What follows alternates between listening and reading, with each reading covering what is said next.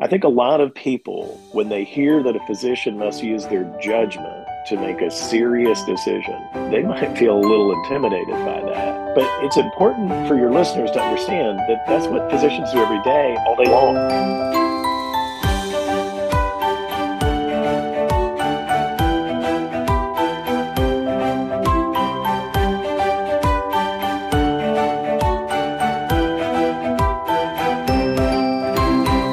This is Caring for Both, a curbside consult series by the American Association of Pro-Life Obstetricians and Gynecologists, where medical professionals answer your questions about what it means to provide evidence-based, life-affirming healthcare to both pregnant women and their preborn children. We know that every day in your practice and on your rotations, you face clinical situations that are challenging. We've all called a curbside consult when we need a quick second opinion on the best course of action for our patient. This podcast series is meant to serve as a curbside consult for you as you face ethically challenging patient care scenarios. Hear from experts on how they approach these situations and tips for how to think through them. Because we know that your lives are busy, we keep each episode short enough for you to listen to on your work commute, so you have the support and information you need when you need it.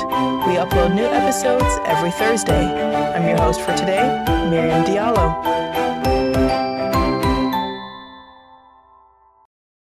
After Roe v. Wade was overturned about a year ago, one narrative that took off among pro-abortion advocates is that in states with regulations on legal abortion, physicians won't be able to end pregnancies when their patients are facing complications that threaten the mother's health. A viral tweet that captures this argument says, "The treatment for an ectopic pregnancy is abortion. The treatment for a septic uterus is abortion. The treatment for a miscarriage that your body won't release is abortion, and if you can't get those abortions, you die."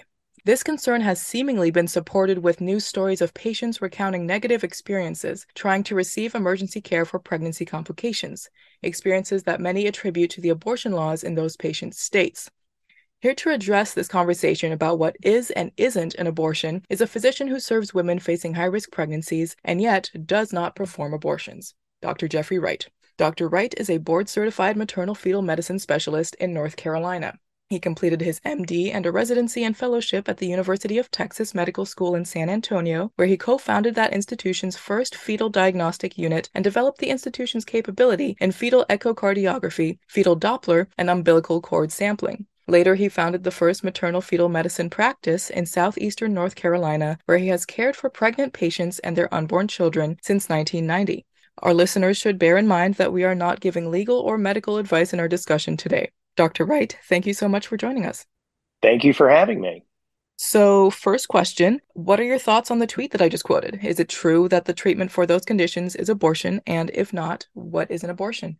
Well, there's a couple things that they mentioned in the tweet. For example, ectopic pregnancy, a pregnancy that's located outside the uterine cavity. The treatment for that has never been considered an abortion. It's just a standard medical care. In miscarriage, the spontaneous loss of a pregnancy, many times that process is not complete and needs to be assisted along. That's not an abortion either. That's good to know. So, what do you think of the various laws across the country that regulate abortion? Well, I think it's important for everyone to understand that an abortion sometimes involves the use of surgical procedures and surgical instrumentation, and other times an abortion involves the use of significant medications. So there's risk associated with those procedures and medications. There are things that need to be done to evaluate a patient before those medications or procedures are used. So when it comes to regulations, people can get upset about that kind of thing. But the fact is that states regulate all kinds of things like tattoos. States regulate haircuts. So the proper regulations protect the public and ensure that these things are done under safe conditions. So it's perfectly appropriate for states to regulate something that is as significant as an abortion. You mentioned a minute ago that the treatment for an ectopic pregnancy is not an abortion. So, what is an abortion? Wow, that is a great question. And it's something that's gotten really muddied.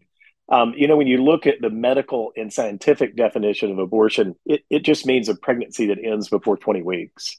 On the other hand, in our common language, the word abortion refers to the intentional termination of a pregnancy where there's a living pregnancy that would have otherwise progressed to a newborn baby had that procedure not been performed. So the difference in what we use in our common language And then the difference between that and the scientific language is really quite significant.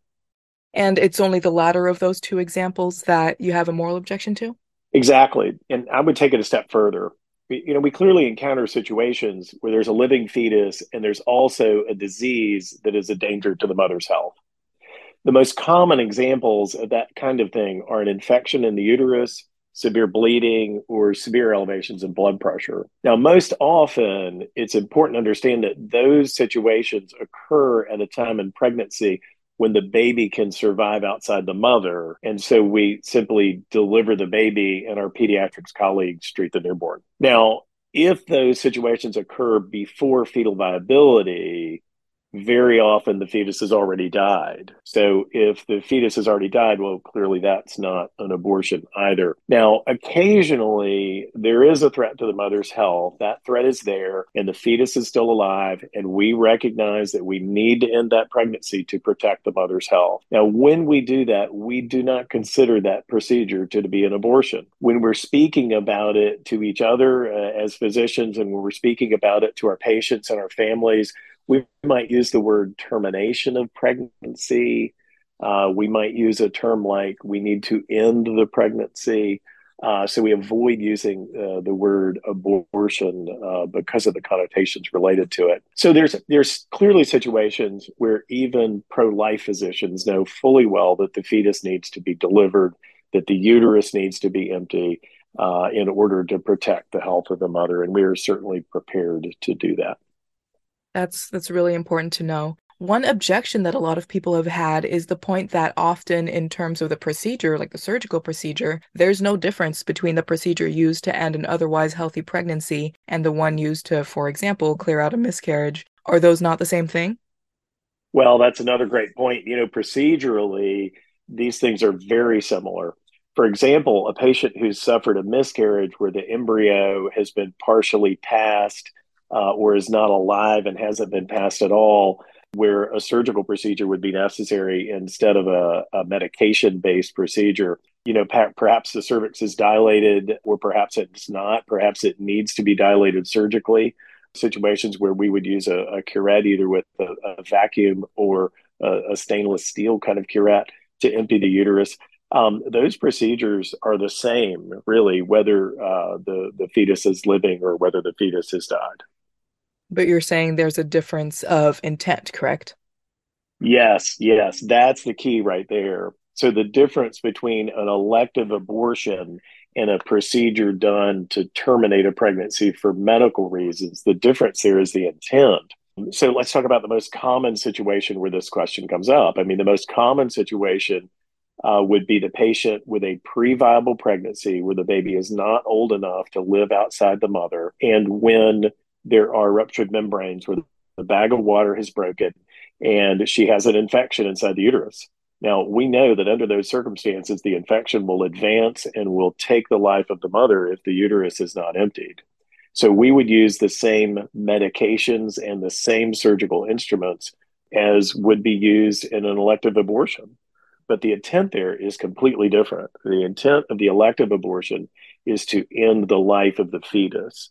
The intent of these medical procedures that we use in these situations where the mother is at risk, the intent there is to save the life of the mother, and maybe not so dramatically to say that. It's simply to protect the health of the mother. So the intent is to treat an underlying disease process, right? The intent is not to terminate the life of the fetus.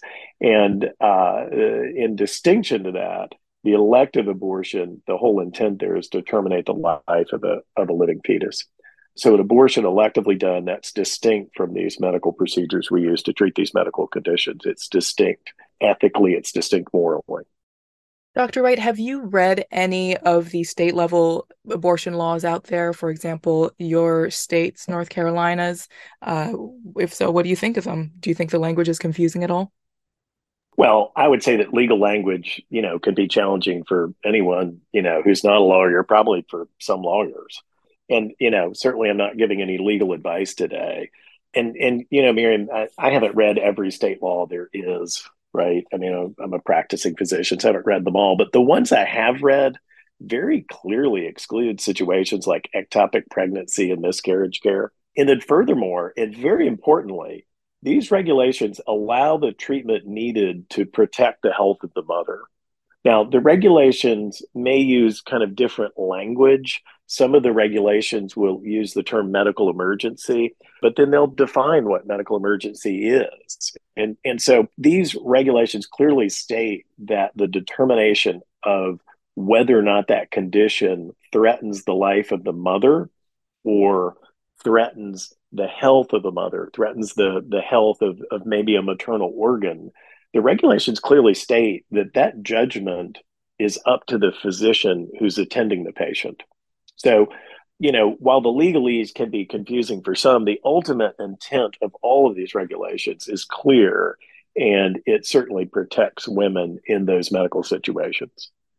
So let's dive into the notion of intent a bit. We've mentioned before that the distinction between the kind of abortion that's being done electively versus ending a pregnancy to protect the mother's health is intent. Some abortion advocates have argued, though, that even when performing an elective abortion, the physician's intent isn't necessarily to end the fetus's life. They're simply trying to respect the wishes of the mother, who doesn't wish to be pregnant, and the fetus's death is kind of a side effect. So what would you say to that line of thinking? That type thinking really relegates the fetus to the status of some kind of object or possession, right? A human embryo or fetus from the moment of fertilization is completely and fully a separate person and should be respected as such. Mm. So at this point, you would say that every state whose laws you've read with a law regulating abortion allows physicians to treat cases of life-threatening pregnancy complications. You've mentioned that. In those states, abortion advocates often wonder, though, what counts as a life-threatening pregnancy complication?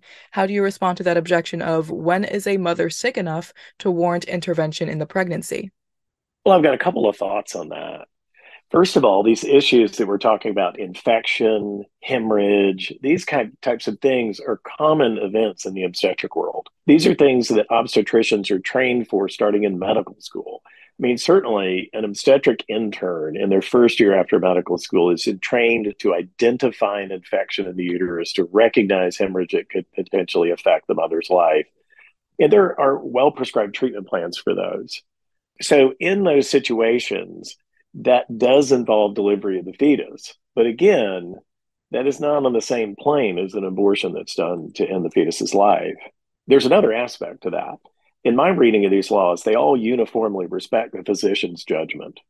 Each of these laws I've read make it clear that the determination of whether the mother's life is at risk, that determination is in the hands of the physician.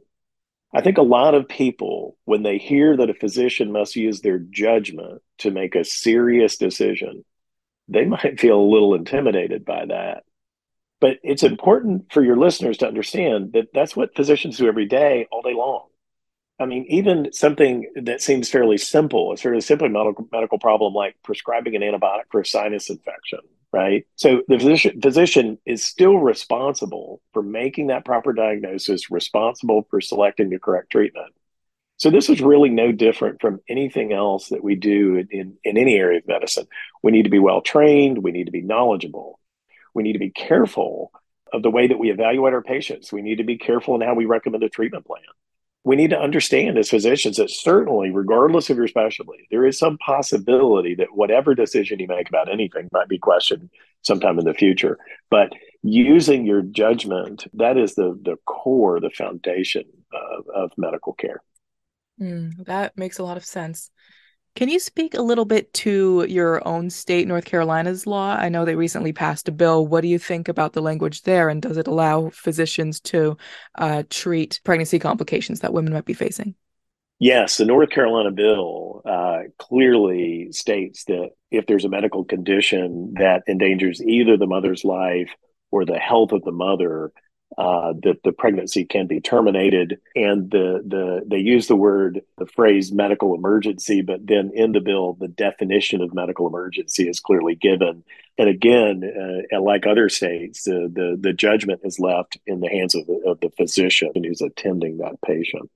Another thing that I'd like to mention about the North Carolina bill is the bill regulates abortion, but also provides numerous different funding sources to be supportive of parenthood.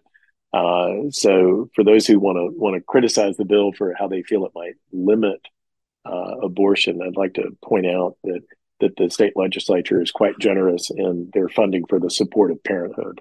So, following the Roe overturn, we've seen a lot of women in pro-life states coming forward recounting concerning experiences at hospitals that delayed or offered subpar care while they were experiencing pregnancy complications. What do you think is happening there? Well, unfortunately, there's a lot of misinformation out there. Clearly these reports suggest that some of those caregivers are responding to misinformation. I mean, like the tweet you mentioned earlier, I encourage everyone, who works in healthcare to read your state's laws, speak with knowledgeable legal professionals if you have any questions. But most importantly, care for your patients. I mean, both of your patients, right? The mom and the baby. In a pregnancy, we have two patients there. We have a mother and we have an unborn child. So obstetricians, family medicine doctors, maternal fetal medicine doctors, we've recognized for decades that the fetus is an independent patient. Um, there are so many things we do. For example, the treatment of gestational diabetes, the way we select the medications for that, the way we select medications to adjust blood pressure, to control blood pressure in mothers, where our therapy, it's geared toward getting the healthiest baby that we can possibly get. Think of the technologies we have, like ultrasound, where we're evaluating the fetus. We're looking at these unborn children in real time, watching their expressions, watching their movements. You see all kinds of stuff people post on the internet. They're on their Facebook or Instagram, and they're showing a picture of their unborn baby. So clearly, babies, fetuses inside their moms, these unborn children, they're people. They're separate people, and we need to treat them as such when they come in our office. Do you have any other advice for physicians in pro-life states? Maybe they're not used to operating under abortion regulations. What advice would you have for them if they find themselves feeling restricted in their ability to offer treatment to women facing pregnancy complications? Well, these new regulations are focused on elective abortions, right? So they may regulate the type of facility where the procedure can be performed. They may regulate things like cleanliness, availability of emergency procedures and equipment.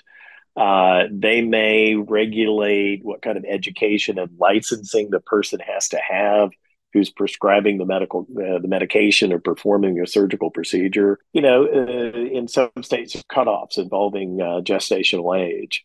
But it's important to understand when you're talking about elective abortions, and I mean terminating a pregnancy in which the fetus would otherwise have continued to grow and deliver as a healthy newborn, those type procedures are not performed by 80 plus percent of OBGYNs in the country.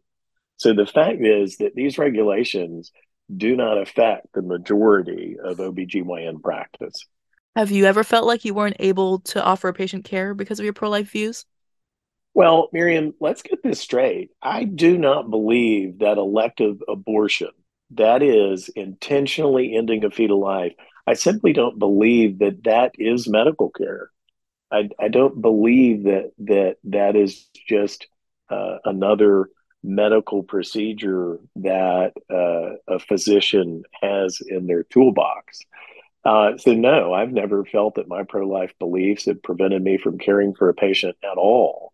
And to the contrary, my belief in the humanity of unborn children, my conviction that they're people that deserve our love and respect, that fuels my desire to provide the best care that I can for them and their mothers. How do you respond to the critique that legally limiting abortion will limit the ability of OBGYNs to be trained in essential procedures? That's been a narrative that's been going around the media as well. Yeah, and that is completely just preposterous. 20 to 25% of pregnancies end in miscarriage. So miscarriages are extremely common. A lot of those miscarriages aren't complete. So there is retained pregnancy tissue. And so for the physicians treating those incomplete miscarriages, as we've said earlier, the procedure is the same as performing an abortion. So there's plenty of opportunities for physician to learn those techniques and methodologies, whether it's medication techniques or whether it's a surgical technique. Okay, well, that's helpful. So far, we've been speaking about legal restrictions on abortion, but there's also a conversation to be had about the ethics of abortion. Would you say there's a difference between the ethical conversation and the legal conversation on this topic? Oh, yes, there's a very substantial difference between the law and the ethics in this area. I mean, I think the simplest way to say this is to justify the ending of the life of one human being. So, if to justify the ending of a fetus's life, there must be a proportional risk to the mother for that to be ethically acceptable. So that's the ethical viewpoint. But the law is different, right? So the ethical viewpoint, you might say that that puts a pretty high bar out there, right? So that's truly saying you're not going to terminate the pregnancy until the mother's life is directly threatened. That's the ethical bar. But these new regulations don't require that, right? They don't require that the medical complication rise to that level of directly and immediately threatening the mother's life. So the fact is that states allow pregnancy termination, not just for life threatening risk, but also they allow pregnancy termination for complications that place at risk just a single maternal organ. So and that single maternal organ may be the health of the mother's uterus, right? So, the risk for an infection inside the uterus in a patient who has ruptured membranes, that there is a legal justification for terminating that pregnancy to protect the function of the mother's uterus for her future ability to have babies. So clearly, all these medical determinations need to be made on an individual basis, looking at patients as individual people and by the attending physician who's on the scene. And, fortunately, the laws that I've read clearly say that the doctor is the one who makes that judgment. So if you read the regulations, in my view, these regulations empower and support the physician to use their judgment and to provide the necessary medical care while also protecting unborn children from elective abortion. This may warrant another episode where we can dive more deeply into the topic of the ethics of abortion. It's a fascinating topic for sure. Well, thank you so much to Dr. Wright for your insights today. Thank you for being here. And a massive thank you to our listeners for joining us today. If you have any topic requests, you can direct message us on the social media pages linked in the description of this episode. You can also email us at info@aaplog.org. And if you're a medical professional interested in joining this community as a member, you can do so by going to aaplog.org/join. We will see you next week.